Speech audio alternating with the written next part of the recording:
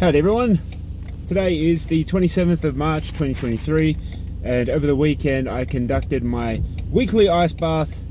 Not much fun, but good fun in the same breath. It's a 3-minute ice bath with 4 bags of ice. Something that I've enjoyed is actually doing it with my kids. They have seen me do it. It's kind of monkey see, monkey do, and they are finding it a touch easier and easier every time we do it.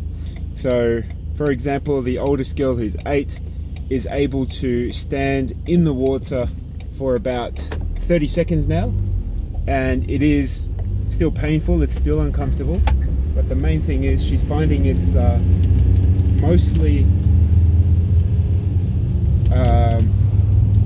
breathing. That's what I'm trying to say. It's mostly her breathing routine, and that's been something that she's seen me do as I breathe through my 3-minute ice bath. And apart from all the physical effects of an ice bath, I enjoyed it mostly for the mental effects.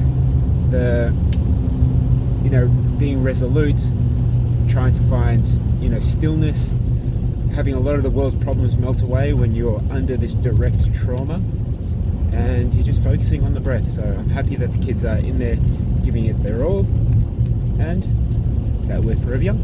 That's my physio for today. I'll chat to you next time.